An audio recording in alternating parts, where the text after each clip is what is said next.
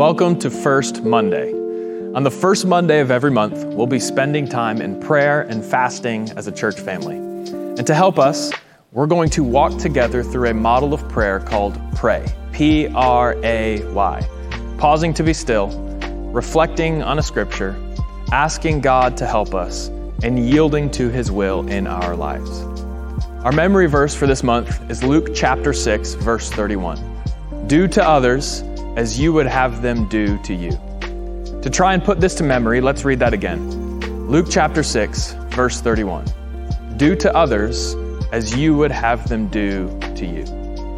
As we begin, take a few moments to pause in silence, to breathe deep, and to recenter your thoughts, your focus, and your affections on God. God, as I enter into prayer, I ask that you would free me from the distractions of the day so that I may be deeply present with you.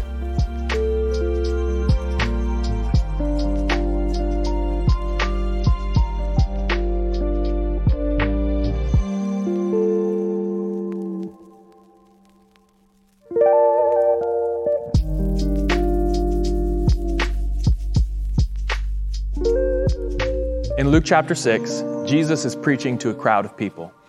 And as he is challenging them to live in a way that is upside down from the ways of the world, he calls them to something that continues to be a challenge to us today, to essentially think of the best thing that you could do for the worst person, and then to go and do that thing.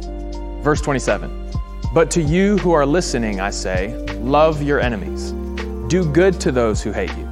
Bless those who curse you. Pray for those who mistreat you. If someone slaps you on the cheek, turn to them the other also.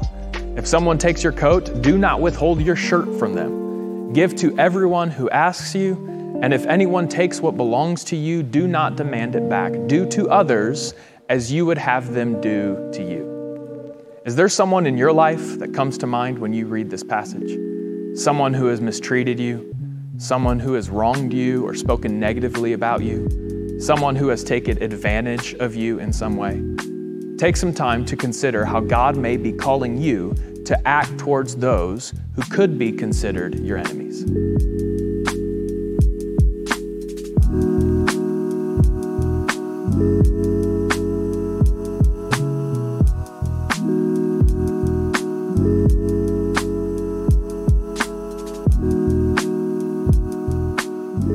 If you're like me, this passage may feel like a pipe dream. It feels impossible.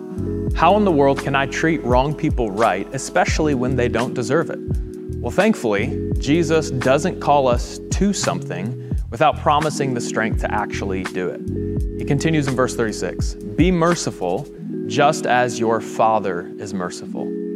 The key to extending love and grace to those who don't deserve it is to understand that God has given you and I love and grace even though we don't deserve it.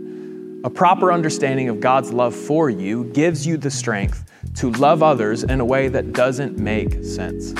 So, encouraged by God's love for you, take a few moments to ask God to move on your behalf, on the behalf of others, and in our world. And even pray that God would move in the lives of your enemies.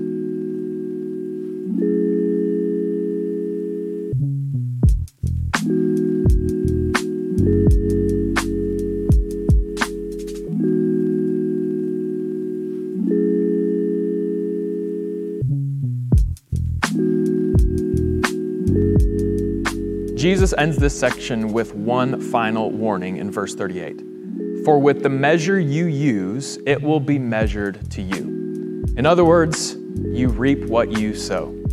Let's be people who sow in mercy as we have also received mercy from our God who loves us. God, I thank you today that you have been merciful to me. And in light of your mercy, I pray that you would help me to extend that same love, that same grace, that same mercy to other people.